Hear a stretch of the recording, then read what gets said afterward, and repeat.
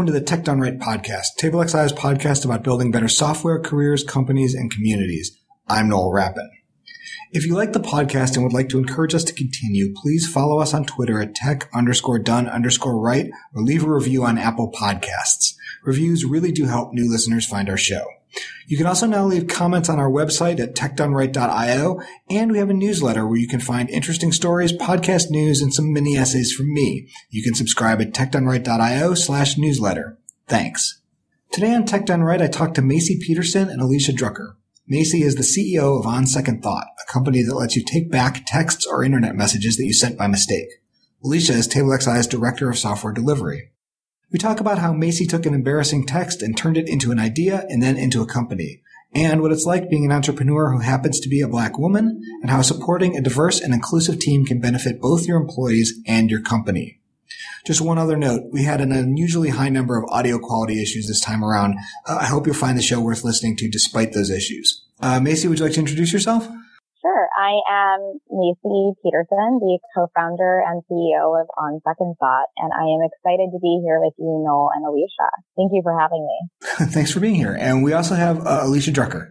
Hi, I'm the Director of Software Delivery for TableXI, and I'm excited to get the chance to talk to Macy.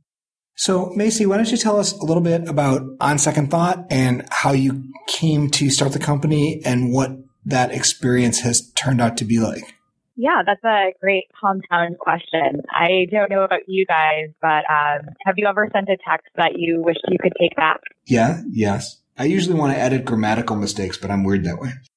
No, I'm the same way. And On Second Thought lets you take back text messages before they get to the other person.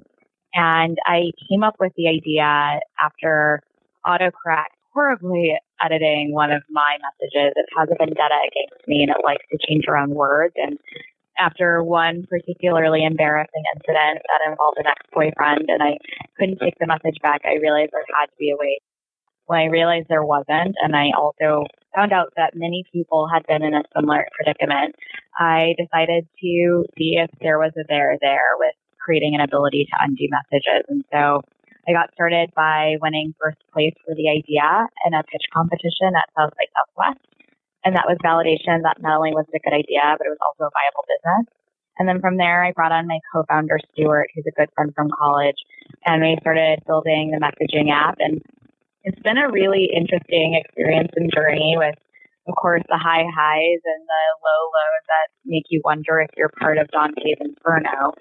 Yeah. But overall, it's been one of the most incredible experiences of my life. And I really do say that it's a true blessing and privilege to be able to wake up every day and bring something to the world that I know has a positive impact, but that I'm also deeply passionate about and that I think falls directly within my mission for my life.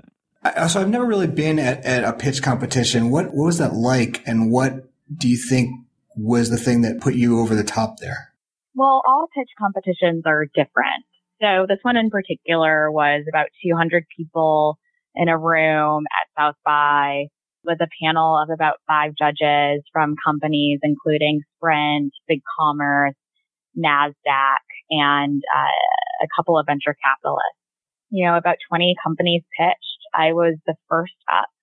And I think part of it had to do a lot with just, being blessed, and a lot of it with that first and last recency in terms of people's memories. But I think what stuck is the fact that we solve a problem that pretty much everyone has had. We've conducted surveys and know from those surveys that 71% of people have sent a text that they want to take back, and that an additional 87% wish they had the ability to undo text messages. So I think because it's such a simple problem and our technology is a clear solution, that is likely why not only did we win that competition, but we've seen such traction within the marketplace amongst consumers as well as with our client licensees. How many people do you have working for you now? We have a team of 7 right now, and we're adding about 6 positions between now and the end of the summer. What's been surprising about the process of taking this from an idea to a company that has employees and customers?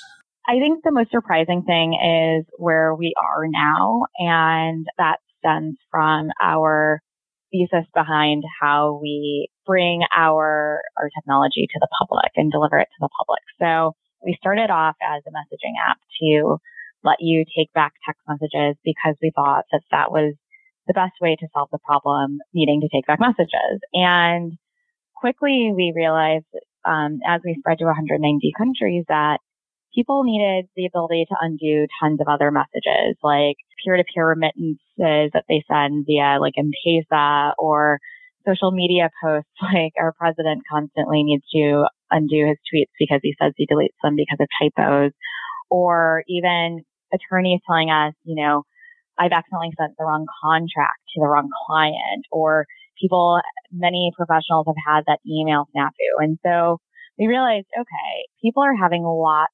of troubles and making lots of mistakes in mobile environments. And we know that our technology can fix it. However, it doesn't make the most sense for all of that to happen within one app environment. And so about a year ago, we were approached by wireless carriers about licensing our technology.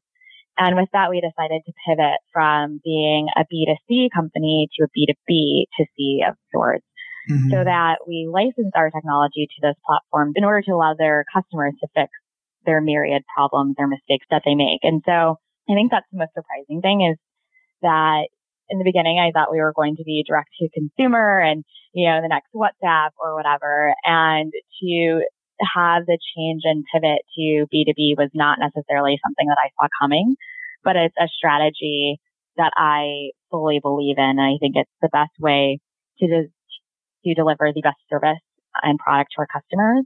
But it also allows our technology to be ubiquitous so that they can fix any mistake they make in any mobile environment. I had a question to back up a little bit. I was wondering how you got from realizing that you'd sent that text that was bad for you and your relationship to South by Southwest. How did you get from the text to the idea to the pitch competition? So when I sent that text, the ex-boyfriend and I had actually been broken up for 6 months. So it made the text message even more embarrassing. But immediately after sending it, I texted a number of my friends asking them if they had ever sent messages that they wanted to take back. And I did that to validate that this is a problem that more people have than just me and my clumsiness. So once I had that validation and all of my friends overwhelmingly said yes, they'd had that problem, I knew there was something there. And it was, something that I basically kicked back to the back of my mind and continued to think about. And then a few months later, I found out about a pitch competition at South by Southwest, and they were calling for everything from ideas to companies. And I thought, well, I have an idea, and that's all I have. So I applied to the pitch competition with the idea of on second thought. And the competition was on a Friday. That Monday, I learned that I'd been invited to pitch. And through a series of miracles that included riding in cars with strangers, very light hitchhiking, and flying standby, I made it to the competition. And like I said, out of the 20 companies, won first place. So it was really one of those things where at right place at the right time, in that I had an idea. They were looking for ideas. I happened to open up that email from Startup Grind or Startup Weekend about the pitch competition. And I just had the audacity to believe that I had an idea that was worth presenting and that I thought could win. I mean, it's a really interesting story. And during another conversation, I'd be interested in digging into what light hitchhiking means exactly. But once you won the pitch competition, Noel asked a good question about what was surprising about having this become a company. And it's very interesting to hear about how you pivoted to B2B. But I am curious, how did you go from, okay, I won this pitch competition, to now I'm going to start a technology company? It looks like your educational background isn't in tech. So how did you make that leap? Yeah, it was truly a leap of faith. At the time, I had just joined Marriott, and I was doing brand management and innovation for them by day. And after winning the competition, I thought, well, now I have to make this a thing, especially since we garnered some press as a result of our win. And I called my good friend, asked him to join me as my co-founder. And so I'd work at Marriott by day and work on second thought by night. And it's not as though I immediately quit my job. I quit Marriott about 9 months later. And by the time I had done that, we'd already released our app into the Play Store. We already had a sizable group of users or user base. We'd already raised a pretty good amount of friends and family money, and we'd also already garnered a lot of press. And so when I finally took that leap of faith and left my career to do this full time, I'd already de-risked it a little bit. Granted, I had no idea that I would face some of the things I faced as a founder, because you can only de-risk launching a company so much and working on it full time so much. But it had gotten to a point where I realized there's a there. This is something that I can grow into a very successful company. So what's it been like? What has it been like being a founder? What was it like getting funding? At what point, you said you started with friends and family money. At what point have you been able to get other investors? What challenges did you have while you were doing that? So raising friends and family was really easy. We actually didn't have to pitch any friends and family. They were all inbound requests saying, "Hey, Macy, I really believe in you. I believe in what you're working on. Can I invest?" The fact that we had received so much press attention while raising our friends and family round definitely helped. So that every time I posted a story on Facebook or LinkedIn or Twitter, I'd pretty much get a phone call from someone in my network wanting to invest in my company. And so as a result, we raised about $150,000 from friends and family. In addition to that, we won a couple of other pitch competitions, which yielded about another $60,000. And so we had a pretty good financial basis to get things up and running.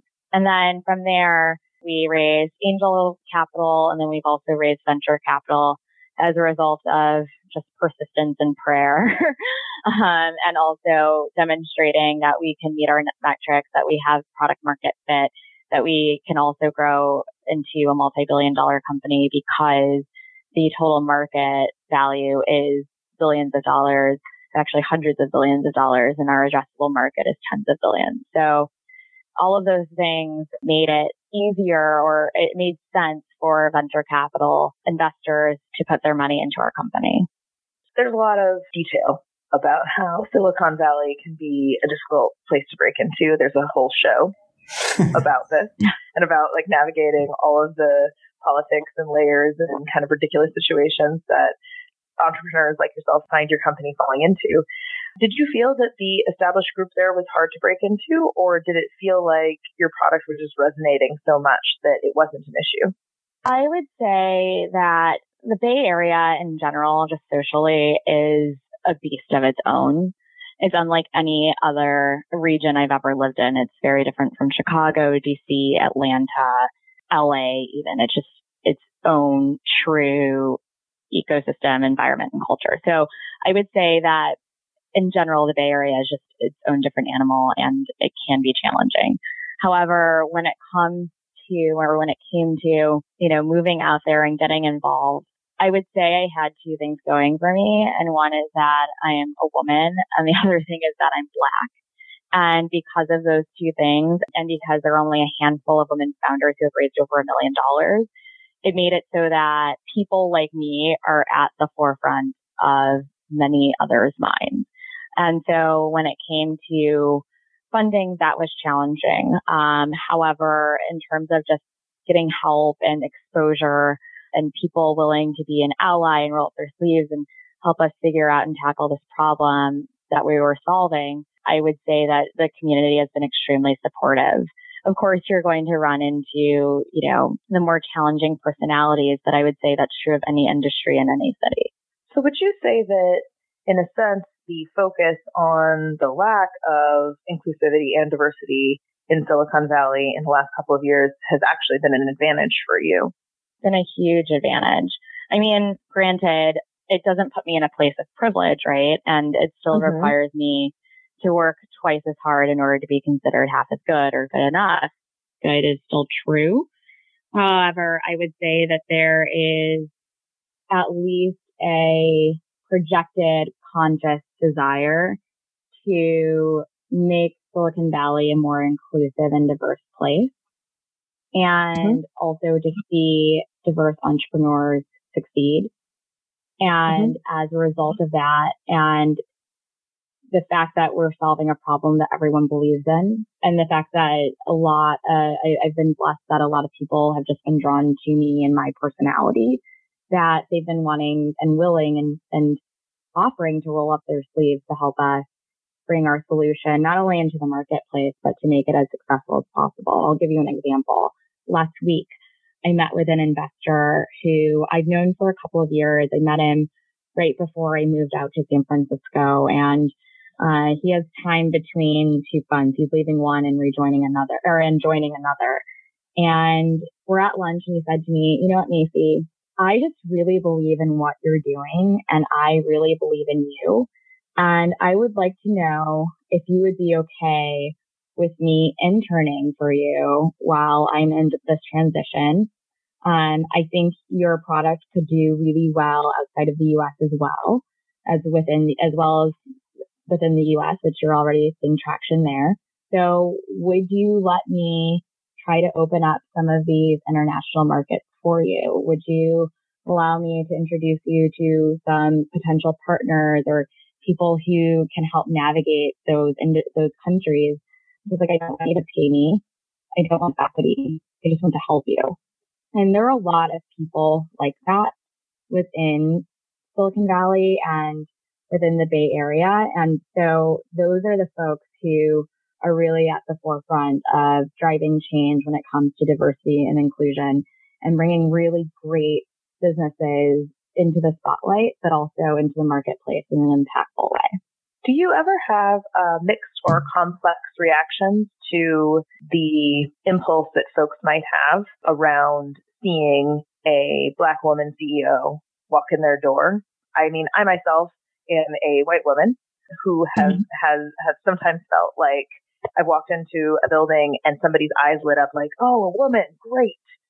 That's the kind of attitude that I'm kind of asking about. I mean, it's great that it's been an advantage, and it's great that the timing has been really good for some of the focus that has been on Silicon Valley. But I'm just curious that it seems like that's an area where you might be like, "Oh, like this is good, but I'm also a little conflicted in my general emotions about it."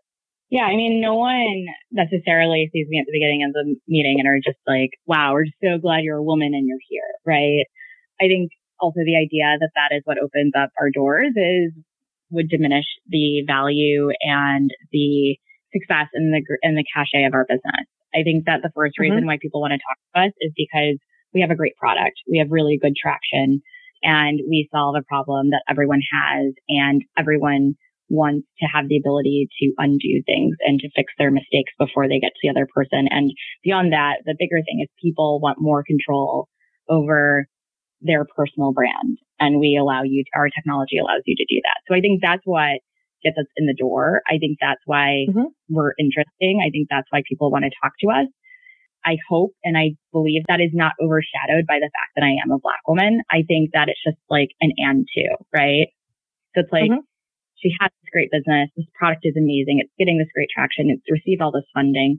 Oh, wow. And it's run by a woman. That's wow, So I think, I think more of a second thought, no pun intended, than, the highlight and the foundational thought. Do you find when you're hiring that do you have any advantage or disadvantage over other companies? Like, do you have a more diverse and inclusive, I guess with only 7 employees, it's kind of hard to tell, but do you feel like you have a more diverse and inclusive hiring process than other similar companies? Is that something you're consciously trying to do, or is it not something that you worry about? Funny, I was asked a similar question the other day, and I wouldn't say that we have a diverse and inclusive hiring process, but diversity and inclusion is at the heart of our company, just given the fact that it's founded by 2 minorities, right? So we naturally attract women, we naturally attract minorities, and we naturally attract the best of them. And so we don't have to say, we want to see the best candidates. Oh, and be sure to throw in some women and minorities as well. We get resumes from, and we talk to, and we know, and we hire the best people, period. And we have an extremely diverse team.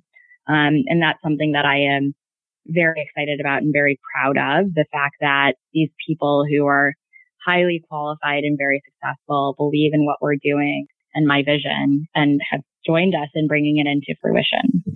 Yeah, I guess that it's I know from talking to some of the people that we've hired that it's very important to go to the about page or the team page of a company and see people who look like you. And I would imagine that gives you an advantage when dealing with, engineers who are from different kinds of underrepresented groups, that they see this as a place that they're not going to have to be the first one or the only person in the room. Right. Yeah. I mean, I would say that our team has folks from pretty much every background.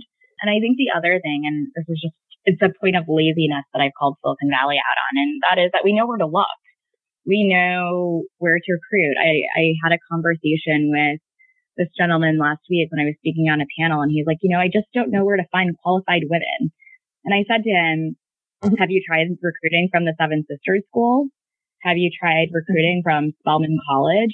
How about contacting the sororities and plugging into their alumni networks? It's not like women are hidden. It's not as qualified candidates are like hidden and you have to have like a secret password in order to get to them. You just have to be creative and know where to look. And it's not even a matter of creativity. It's just a matter of not being lazy and always going to the same people or the same places and always tapping the same networks. It's about expanding.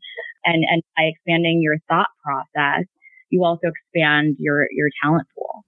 I think probably almost about 2 years ago now, I saw a talk at Madison Ruby conference from a woman who was calling out New York area companies for not recruiting in her neighborhood in the Bronx, more of a minority neighborhood, and making the same point, like, we're here, we are ready to be recruited, and it's just very hard to get attention. Right. And I do think it's fair to call that out as some laziness, right? Because all these companies all it is. All these companies have set channels where they're getting their existing candidate pool from, and it's a matter of expanding that to different locations. And I know that for us, for TableXI, we have been spending time recently researching and figuring out where can we expand our hiring, like where are those places where people are not hiding in plain sight, they are just in plain sight, and how do we access those? So it does take a little bit of extra work or switching the focus, but I agree with you that it does feel like lazy is a good term there. Yeah, I mean, it's all it is laziness. And, it could even be laziness within your own network. There's no reason why in America in 2017 people shouldn't have a diverse, not group of friends, a diverse network, right? So that if you said, I'm looking for candidates of this background, you should have someone in your network who could say, okay, look, how about you reach out to XYZ places? And so it's either, the laziness can go both ways. It can either be hiring managers and companies aren't thinking about all the places and talent pools that they can tap into, or hiring managers and companies have been lazy about their own personal networks. But either way, I don't believe there is an excuse for it. Yeah, I also think that companies don't only put stock in the value of having diverse viewpoints after they've been burned on it a couple of times. And that is the kind of thing that encourages you. That's the kind of thing that encourages you to seek out and expand your network. And if more companies came to the table thinking, just having a lot of different perspectives and a lot of different backgrounds and a lot of different points of view on the job is a positive value in and of itself, then that gets around. That helps you overcome some of that inertia. Well, there's data that proves that diverse teams create, one, better products, and two, have higher revenue. In fact, I didn't get a chance to read the story, but the former First Lady, Michelle Obama, spoke about it yesterday when she called out Silicon Valley for its lack of diversity. And she said it's hurting your bottom line because you're creating products that don't resonate well with the mass audience, or they don't perform as well as they could if you had people from diverse backgrounds to speak into your strategies, whether it's from the product or the marketing standpoint. That's why Pepsi was in hot water over the Kendall Jenner campaign, or, there's just so many obvious problems that could have been fixed if you'd had one diverse voice in the room. And on the other side, there's so many cases where there's obviously an audience, like really ready to and eager to embrace something that speaks to them, that it seems like counterproductive not to take that into account when you're putting a team together. Absolutely. Right. And I think particularly around the example you just threw out with Pepsi and the tone deaf commercial that they had, it's not just if there were diverse voices that were empowered in the organization to speak up. Because I have no doubt that there were diverse people like involved in the making of that. I mean, there are probably hundreds, if not 1,000 people involved in creating that. But it was clearly, the decisions that were being made were not ones where we had enough people of different backgrounds to kind of raise their hand and be assured when they did that their voice would be heard and their opinion would be given the weight that it should have been, which I think is often the problem. It's not just that an organization doesn't have diverse folks in it or is creating an inclusive environment, but it's also where people are slated in the organization to actually make a change or be able to kind of speak the truth that they're seeing is also a problem. I completely agree, Alicia. Organizations need to have decision makers and people in leadership positions that represent diverse backgrounds and underrepresented voices. Absolutely. Mm-hmm. Because those are the people who, like you said, are empowered to say, hey, this isn't going to fly with this demographic. Hey, did you realize that this is slightly offensive, or maybe we need to think about it this way. Back when software companies were trying to emulate successful auto companies in terms of process, one of the examples was a company where any line worker could stop the line if they saw a car, something that wasn't right, that everybody was empowered to say, hey, this isn't right. Not only does it help to have people in leadership positions with backgrounds, but also to have a culture where people can stand up and say, like, this is not right, and have that be heard by the leadership, even if the people making those claims aren't in the leadership. Absolutely. One of the things that I also wanted to ask a little bit about as far as how this topic leads to innovation and focus for On Second Thought is that some of the articles that have been gaining popularity recently pointing out that the white men in tech, it's overwhelming, right? That it's cis white men. And that the majority of our technology is being built by them and from that perspective. So you mentioned that On Second Thought has been lucky to kind of have a great pool of candidates from all different walks of life and backgrounds. How does that help encourage the inclusivity of experience when actually leveraging the product? And how have you kind of used the great pool of folks that you have working for you to focus on inclusivity of experience for the product? I would say the answer to that question now is very different from what it was when we were more consumer facing.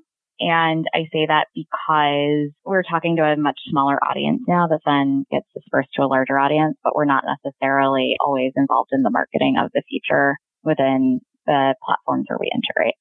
So from a consumer standpoint, and when we were a consumer focused company with a consumer focused product, it really came through with the features and thinking through, okay, people in Kenya are sending mobile money transfers to each other via M-Pesa. They make mistakes doing that at a very rapid clip. I have never been to Kenya. I've never been on the continent of Africa. And therefore that's an issue that I never would have known about. And it's because not only do we have a diverse team, but we also have an extremely diverse user base that we were able to be enlightened to that. And as a result, it was something that we were looking at for the product roadmap of the app itself. But more important, it's another vertical into which we can license so that we can still allow people to undo the mistakes they make when sending money to others.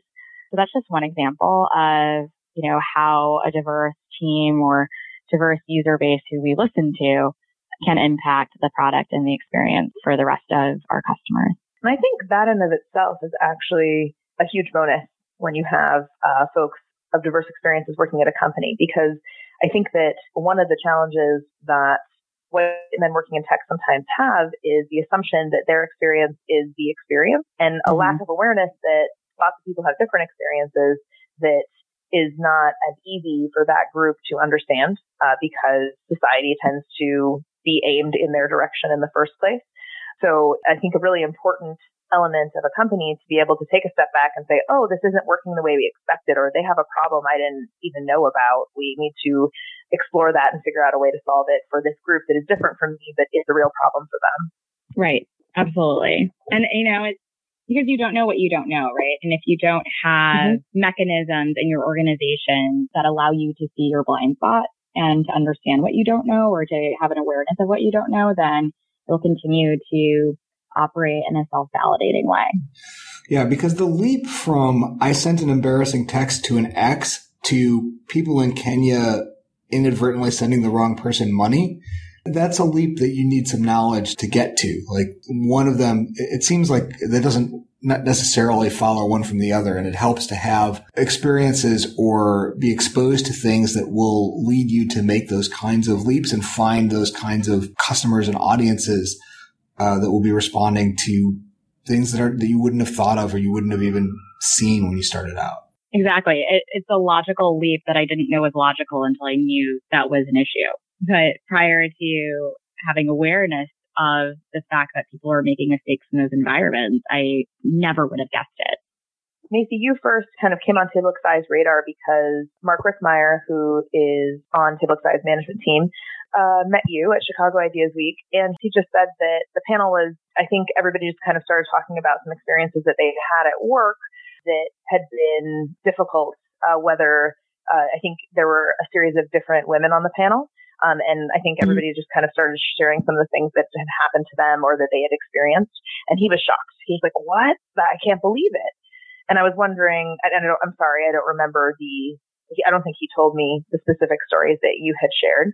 But I was just wondering if you find that people are often shocked by the experiences you share or not. I think it depends on who I'm talking to. So by and large, women are like, of course that happened, right? That's happened to me, or something worse to me, or something similar has happened to another woman I know, right? I would say for men, kind of. It depends on, if they have daughters of working age, right? Right. So I'll give you an example. I was pitching to this investment group, and the feedback I'd received was, Macy delivered the best pitch we've ever seen. Excellent presenter. Business makes sense. We're going to pass because she was too confident in the way she answered our questions. And I thought, wait, that doesn't even make any sense. Because if I wasn't confident in the way I answered their questions, then they would say, she doesn't know what she's talking about. We're not investing because we don't trust that she understands how to guide this business, right? And so I realized that it's a comment that they most likely would not say to a man. And beyond that, I am fairly confident they wouldn't say it to a white man. And I told my dad about this because I was livid. I was so angry. And I told my dad about this, and he said, it's crazy that you are still facing the same crap that I faced in the 60s or in the 70s in Chicago. And he's like, it's unbelievable that 40 years later, the same crap is still going on and that you have to endure it now. I also spoke to my godmother about it, and she is, another extremely successful woman, storied career. And she was like, oh yeah, honey, I went through the same crap in the 70s when I was coming up and when I was early in my career. And she said, I even have gone through that same crap even now while I'm sitting on corporate boards, right? So I think it depends on who you're talking to. I think if it's someone who has had a similar experience, they're like, yep, that checks, been there, it sucks, it's unbelievable, that's still happening, part of the experience, and we just have to continue to move toward progress. Right. But I think if it's someone who has never faced anything like that before, that it is shocking.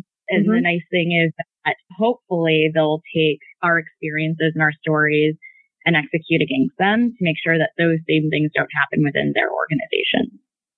One of the things that TableXI has been doing over the last year or so is we have a weekly lunch and learn on Thursdays. And one of the lunch and learns every month is set aside to talk about some diversity and inclusivity topic. And, that's a huge, huge area And sometimes we focus on bringing somebody in to talk to us. Sometimes we just dissect something that has occurred in the world. It varies a lot. But I think for me personally, and I think for some others who attend as well, the sessions that feel really valuable for our internal work environment are the sessions where everybody just kind of shares stories. And we talk about, hey, this happened to me and it didn't feel good because of this reason. Or one time we had one of our women designers, she actually had an experience off at a client site, and she asked the client had then come in, and they both talked together about the situation that had occurred and how they unpacked it. And to me, that's been super valuable. And I was wondering if you agree that it's valuable for people in underrepresented groups in tech to speak up and share their stories more, and trying to provide more places and kind of spaces for that so that there are safe and appropriate kind of opportunities for folks to share their stories. Because so far in this year that we've spent having these sessions, it does feel like personal stories from people that others know are the ones that really help them internalize the situation the best. What do you think? I think it depends. It depends on if sharing is followed by action, right? So saying these are the issues, this is how we propose we can fix them first within our organizations, and then how society can fix them at large. Because that's a trap that a lot of initiatives like that can fall into if it's just about sharing experiences and then going on your merry way. A lot of value comes when those experiences and reactions are then turned into strategies that then yield change. And when that happens, I think they're very valuable. What are some actions that you've seen that have been taken after that kind of situation where some folks have shared a bunch of experiences and then the company or organization has said, okay, we're going to take some action? Where have you seen that be really successful? I mean, I think in some places we're still in a wait and see period, but I think one that immediately comes to mind is Uber. And we're still waiting to see what happens. But the first thing was people shared, right? They said women came out on via blogs and other media outlets and social media and said, I have been sexually harassed at Uber. I have been discriminated against at Uber. This is not a diverse work environment. This is not an inclusive work environment. From those allegations and those stories being shared, Uber hired Eric Holder and his firm to do an investigation to see, okay, how many of these stories vet out, right? And how, not only how many of these stories can be verified, but also how many more stories like them are within our organization. After that, they started firing the people who are the offenders. So in the last quarter, I think they've let go like 11 or 12 employees based upon the research found in the sexual harassment and discrimination cases. And then yesterday, they announced the hiring of my friend, and I'm so excited for her, Cosmo St. John, to be the new chief brand officer to help turn things around and make sure that this culture that they're establishing actually seeps down into Uber's spirit and their true soul and culture so that what they're preaching is actually happening within the organization. So we still have to see if this works, right? And how successful it is. But I think they're a pretty good case study in how you can go from this is a problem, I'm sharing that this is a problem, to direct action in a pretty short period of time. Thank you for sharing that example. I think that's a really relevant one for right now that's happening. I think that certainly there were a couple of people who came out to talk about their experience at Uber in a situation that was probably personally somewhat dangerous for them, right? Like they didn't know what the reaction might be, and it really made a lot of change, which is great. And I think one of the things that TableXI has challenged ourselves to do, just in a general way, is to make sure that you don't have to be in a situation where it could be dangerous for you to talk about it. We want it to be something that we just regularly talk about so that we can continue to make small changes and tweaks and work on it before it gets to anything close to the example that has become kind of extreme of Uber. But that's helpful just to understand that you have seen an organization, even in that place, make really great strides. And congratulations to your friend for the new position. Okay, I think that we're pretty much out of time, but I wanted to thank both of you for being on today. I really appreciate your time, and this was a great conversation, and thanks. Tech Done Right is a production of TableXI and is hosted by me, Noel Rappin. You can find TableXI on Twitter @TableXI and me @NoelRapp. The podcast is edited by Mandy Moore. You can reach her on Twitter @TheRubyRep. Tech Done Right can be found at techdoneright.io or downloaded wherever you get your podcasts. You can send us feedback or ideas on Twitter at tech_done_right or subscribe to our newsletter at techdoneright.io/newsletter. TableXI is a UX and software development company in Chicago with a 15-year history of building websites, mobile applications, and custom digital experiences for everyone from startups to storied brands. Find us at tablexi.com, where you can learn more about working with us or working for us. We'll be back in a couple of weeks with the next episode of Tech Done Right.